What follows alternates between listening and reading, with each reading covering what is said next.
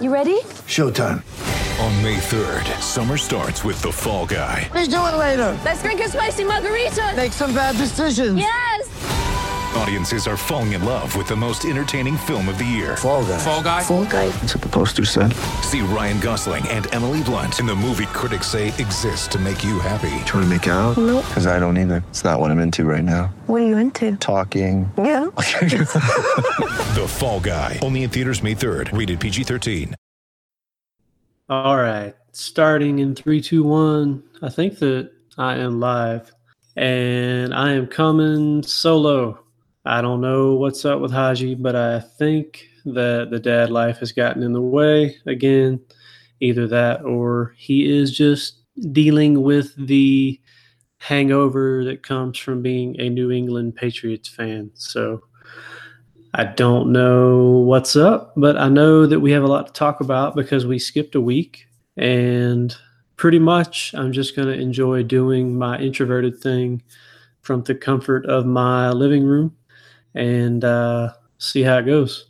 So not gonna spend much time messing around. We have to get to some news, and the big news is Yu Darvish is no longer a free agent. He is a member of the Chicago Cubs. So it's probably good that Haji's not on because the Cubs are now clearly the team to beat in the NL Central. I think clearly the team to beat in the National League. You can make a case that their rotation is now stronger than it was last year. Actually, I don't think there's any doubt that their rotation is stronger.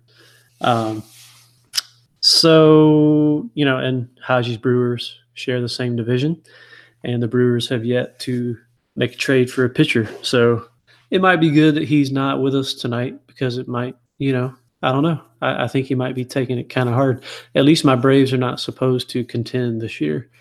Whereas with the Brewers, with the 2 outfield signings, we got all excited about that. And ever since then, it's been crickets from Milwaukee. So I'm honestly, I can't understand all of the Major League Baseball teams that are not pursuing more starting pitching help. The Brewers are one of them. The Texas Rangers are another team. That rotation is just terrible.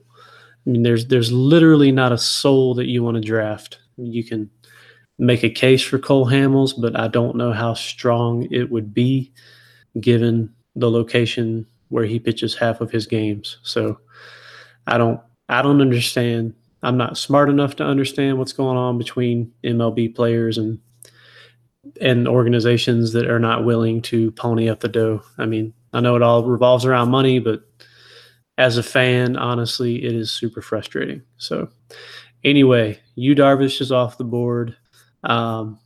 His ECR at Fantasy Pros is 54. I think the highest ranking over there is Darvish at pick 40. And for me, I think I trust the front office to have done their homework. I know that recency bias is going to make a lot of people kind of shy away from him. I don't think that that's warranted. For me, I think I'm going to lean on the larger body of work and draft Yu Darvish in round 5 with no problem. Probably ahead of the Chris Archer, Robbie Ray grouping there. I think in the NL Park, I think you have to give you the edge.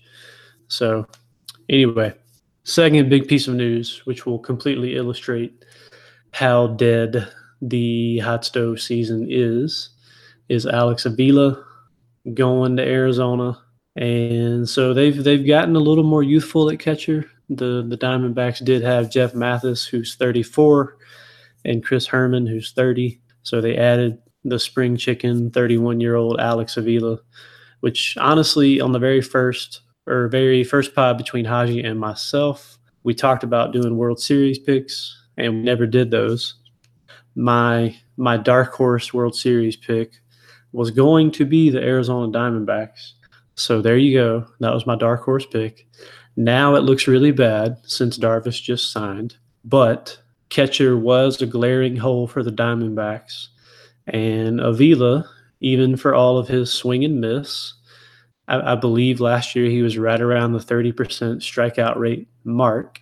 But even for all of that swing and miss, the dude can square up the ball. And I got this stat from Dave Potts on Twitter. If you don't know him, he's a daily fantasy baller who goes by Cheese is Good. So if you ever in a tournament or scrolling through trying to see who's at the top of the boards and you see Cheese is Good, that's Dave Potts. But he was talking about Avila and brought up the fact that he has had a line drive rate greater than 25% for 5 straight seasons. And when you talk about him going to Arizona, humidor or no humidor, I do not really care. That should be one of the top offenses in the league this year. And when you talk about that line drive rate for a guy that makes the hard contact that he does, which Avila, if you don't know, had a 48.7 hard contact percentage last year. He was second only to JD Martinez. And I'm loving it as a late round catcher pick. In like full disclosure, he did not make our top 15 at Fake Teams. And I think a lot of that had to do with the uncertainty about where he was going to sign. And now that he's in Arizona, I mean, he like somersaulted up my draft board. So he's a guy that if I miss out on an early catcher and I miss out on Gaddis in the middle, I'm definitely just going to plug Avila in there at the very end and be totally fine. I think I have him ranked 16th right now. For me, I mean, like if the Astros sign JT Realmuto, Brian McCann would definitely fall down the rankings.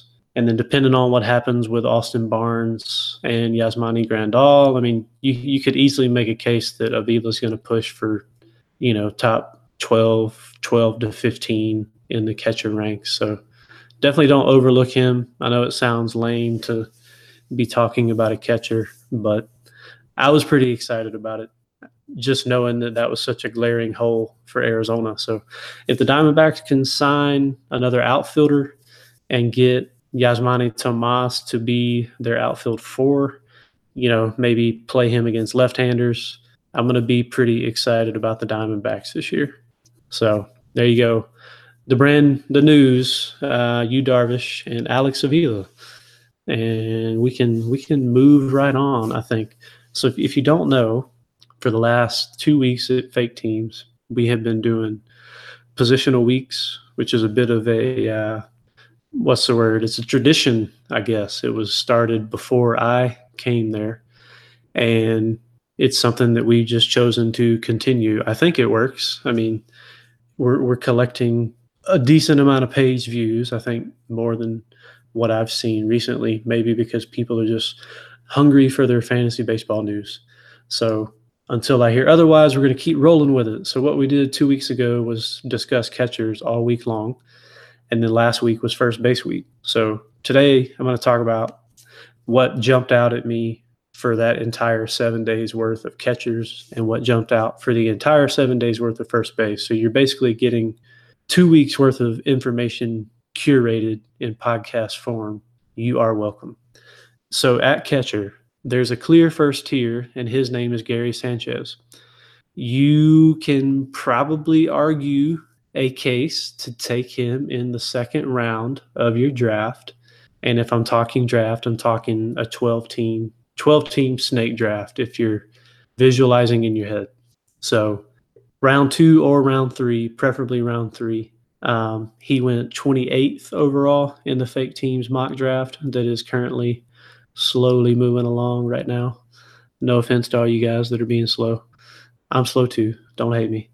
So anyway, the deal with Sanchez is, I mean, he hits like just any powerful outfielder. I mean, he just has that sort of power upside, and he plays in that lineup and in that ballpark. I mean, you can't argue with the guy in round 3 this year. After Sanchez, we have this Buster Posey versus Wilson Contreras debate. And for me, I'm gonna sound like I'm talking out of two sides of my mouth, because if any of the Fake Team guys listen to this, they know that I just drafted Buster Posey ahead of Wilson Contreras in our Fake Teams mock. But I mean, we're into round 7. I think it was somewhere around like pick 70, 73 or 4 maybe. So actually the math is goofy on that. Let me check that really quick. Yeah, the second pick in the 7th round. So, I mean, honestly, it was either him or risk not getting him or Contreras, because I didn't think Contreras would make it back to me. And I wasn't really loving anything else that I saw in that spot. So, and I don't love Posey, but I do think that he is coming at more of a discount this year than he has in years past. And I initially kind of dogged him on a recent pod with Haji, and I compared him to Joe Mauer. And that was really stupid of me to do, because if you dive into the numbers against right-handed pitchers, yeah, sure, he's 30. You can maybe argue that those skills are eroding and you may see a drop-off sooner than you would hope. But Buster Posey murders left-handed pitching, like absolutely obliterates it. So, I mean, that all by itself, plus that's an improved lineup with Longoria and McCutchen. And he's only 30. I know he's got a lot of tread, but I'm taking Buster Posey in round 7 and just I'll be happy about it. So I do think that Contreras is super worthy, and I expect him to go soon after Posey. I mean, that's going to be a little mini catcher run in your drafts. If you wanted to go the Contreras route and say, you know, the Cubs are going to be a better offense and maybe Contreras is going to hit for more power, I don't think that you can argue. After doing a little further, like digging into Buster Posey, I think that the Joe Mauer thing was really terrible. And those two are a lot closer than I thought. And honestly, if I'm looking for a catcher around that round 7 or 8 range, I'll be happy taking whichever one of those guys falls. So that's my take on the little second tier with those two. After that, I got to give a shout out to Brian Krieg here at Fake Teams. When he went through his catcher tiers, one of the things that popped up was Salvador Perez, who is being drafted in round 9. And he compared his projections to Evan Gattis, who's going in round 14. And the difference in those two is really negligible. And I get it with Salvador that he's been very consistent. Last year, I think he crushed 28 home runs. The deal, though, with those two is that, like, you're talking about a difference in like 3 runs. They're both projected to hit 23 home runs. A difference in 7 RBI, which honestly, kind of like we really think Salvador Perez is going to hit more RBIs than Evan Gattis. We're talking like Royals versus Astros here. So if I got to choose which guy is going to get more opportunities with people on base, probably going to give the edge to Gattis. But anyway, Salvador is projected for 7 more. Stolen bases, Salvador projected for 1, Gattis for 2, but we're going to ignore that. And then on batting average, Perez is projected for 263, Gattis projected at 255. But the point is, like, the guys are very similar.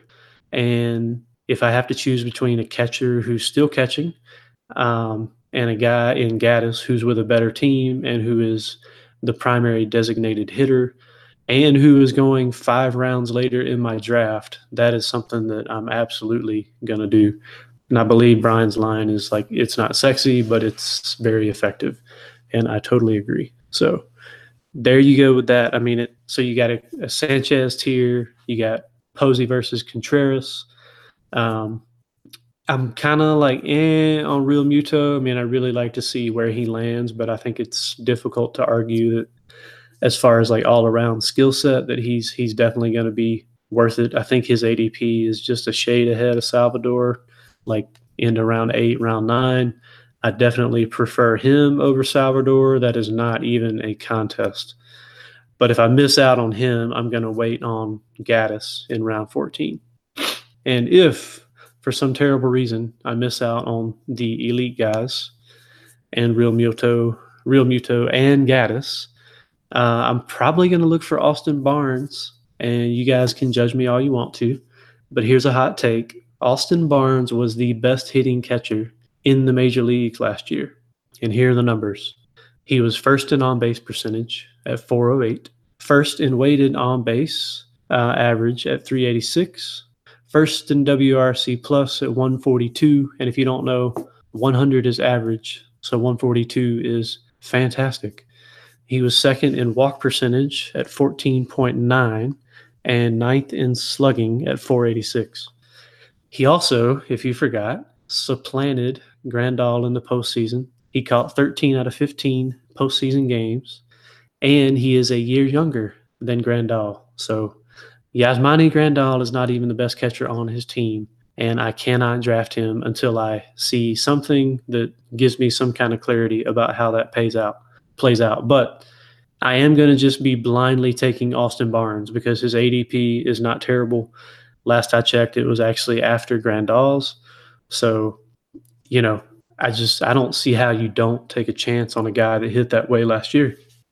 And he also has more than one avenue to play in time, because if Grandal goes behind the dish, we know Austin Barnes can play second base. So I'm just gonna buy the talent and hope that the opportunity presents itself.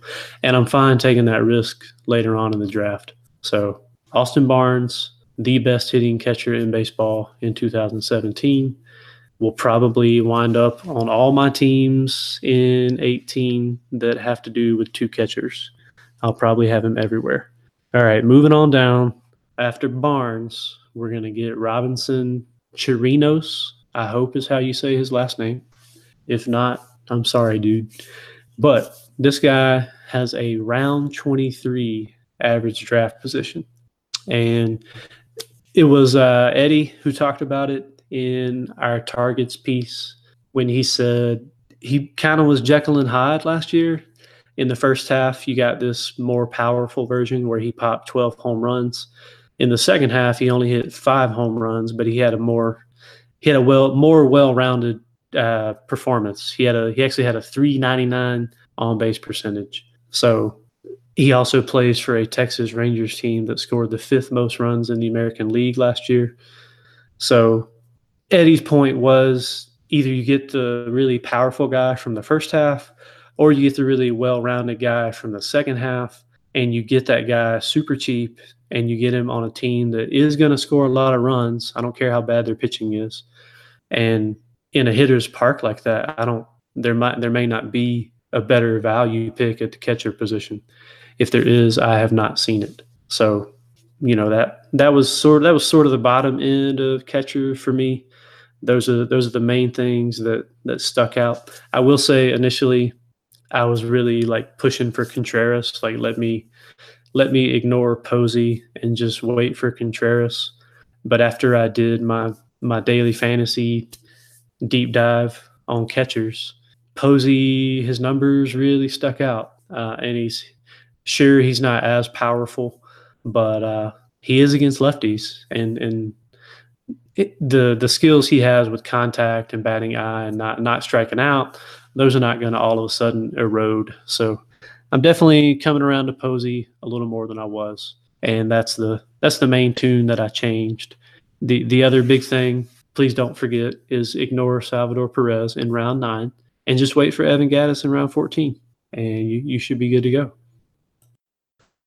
Okay, so next up, last week for us at Fake Teams was first base week, and we initially, in the state of the position, I think it was Brian who put out that there's really a clear top 6 here, and we're basically talking Paul Goldschmidt, Joey Votto, Freddie Freeman, Anthony Rizzo, Jose Abreu, and Cody Bellinger in some order. Obviously, Goldschmidt's first. After that, you can debate Freeman versus Votto versus Rizzo. After that, you debate Bellinger versus Abreu. And the more that I looked at it, the more that it really jumped out at me that I don't like Cody Bellinger at his ADP right now. I know like projection systems like him, and they expect that he's going to produce, but I think that you're chasing a little bit, especially when you can wait super late and get a guy like Matt Olson way later who has a very similar profile. So for me, it went from a top 6 to a clear-cut top 5.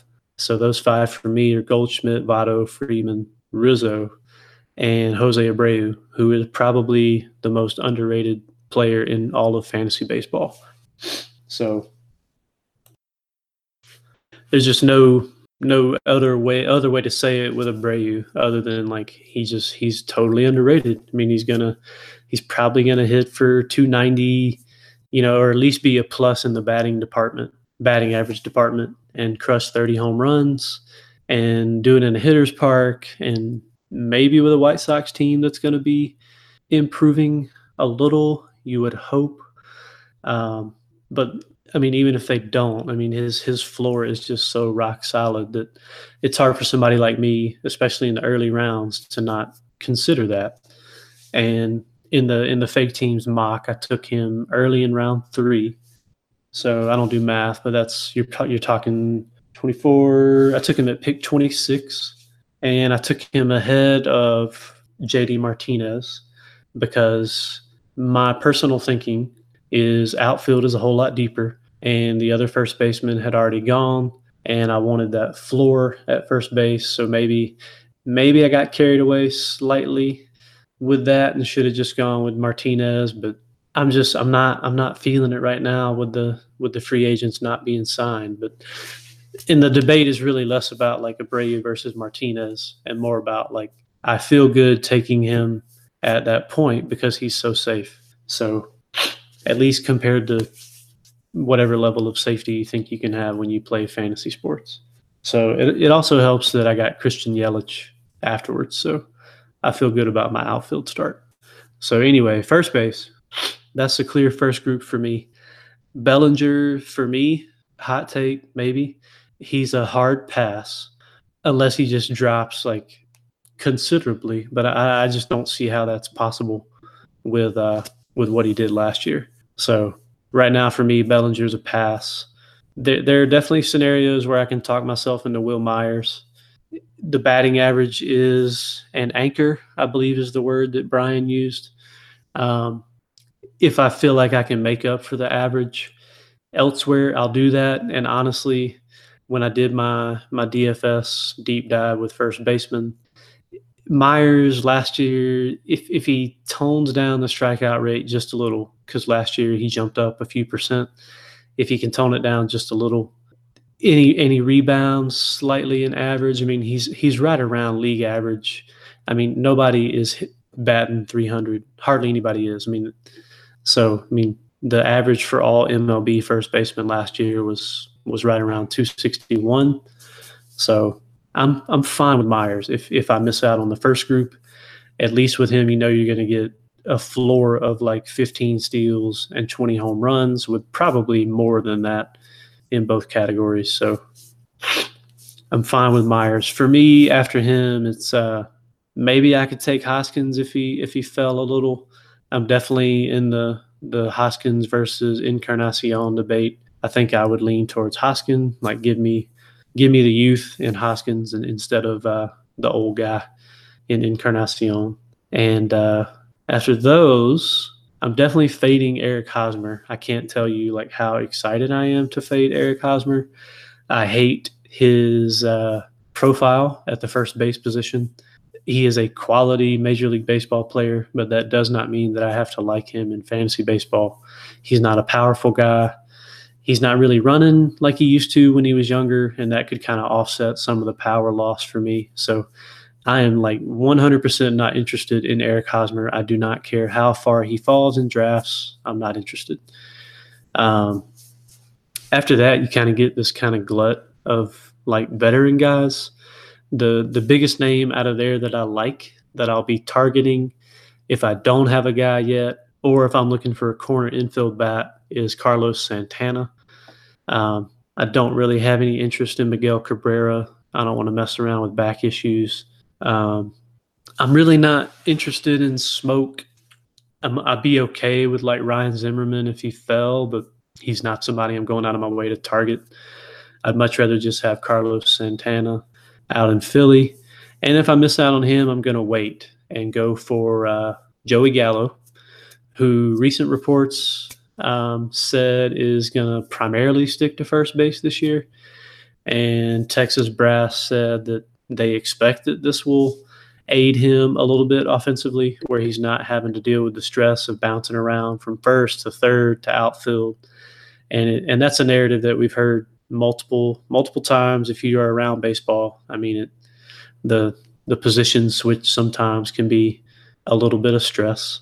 So with Gallo, like I think Eddie said last week, if the dude can bat 230, you're going to love him with that kind of power. So I'm kind of coming around to Gallo as being like a target in the later rounds if I miss out on the first baseman, or if I'm looking for a big upside corner infield bat.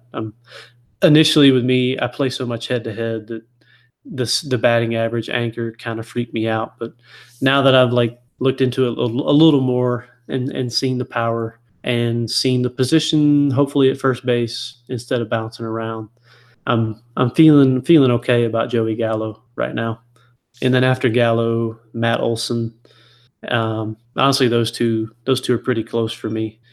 Matt Olson to me is like he's basically Cody Bellinger light, and I don't know if that's a hot take or not, but I'm not into drafting Bellinger way up there at the top. Not when I can wait and grab a guy like Olson, who's got a lot of power, and also plays in like kind of a pitcher's park, or definitely a pitcher's park. I mean, you guys just have all your Bellinger is basically what I'm saying.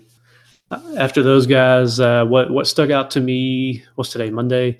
Actually, yesterday when I was working through first baseman for DFS, Ian Desmond before last year was an Iron Man, and I think he's been double-digit steals every year in his career. I believe the first year was an exception, but that was because it was only a 21-game sample.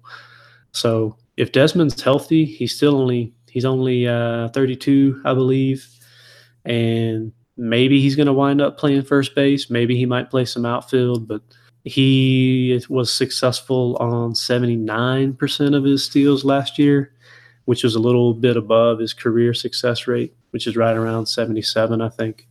So, I mean, the dude still has wheels, and if I'm looking for some help, he's just kind of a sneaky source to me because he's buried in ADP compared to what he was whenever he initially went to Colorado. So I'm definitely buying some Ian Desmond on the cheap this year, definitely for DFS and probably for season-long leagues. After that, I'm just looking for young guys. Mancini is nice in Baltimore. Josh Bell is nice. Those are really the two younger guys. After that, Greg Bird, maybe you take a deep chance on him in a deep league just because he's with the Yankees and there's a short porch and all that, but he's not somebody I'm going to bank on as a corner infield bat, probably not even as a utility bat. Eric Thames might be the last utility bat I'd be kind of okay with from first base, but so that's kind of like rundown going down who the targets would be. I think that Anthony Rizzo right now is a fantastic value. That's something that we talked about all week long. Anthony Rizzo in round 2, after you've already drafted a big bat or a stud in Kershaw, is a fantastic value. And I paired him with Giancarlo Stanton in our fake teams mock. We're each drafting 2 teams there. So my second team was late. I think it was maybe pick 8 or pick 9. So I got Stanton first and then Rizzo in round 2. And that's just a fantastic floor. So if you don't remember anything else about first base, please remember Anthony Rizzo round 2. Just do it. Draft him all year long in round 2. So that's kind of it for me. My time is winding down. We jumped through some news and some catchers and first baseman. This week at Fake Teams, we're running through second baseman. So it's all about the Keystone, and state of the position's already up, and the top 15 are already up. I think tomorrow we get Eddie with his 3 tiers piece where he looks at the elite and the mid-round and the bargain. And then we'll have part 2 of rankings and then go from there. After second base, we'll be moving on to short and third, outfield, starter, and reliever. So this is me saying goodbye. And this is kind of the bonus pod. We'll definitely have a pod out this weekend where Haji hops back in here. So until then, we'll see you.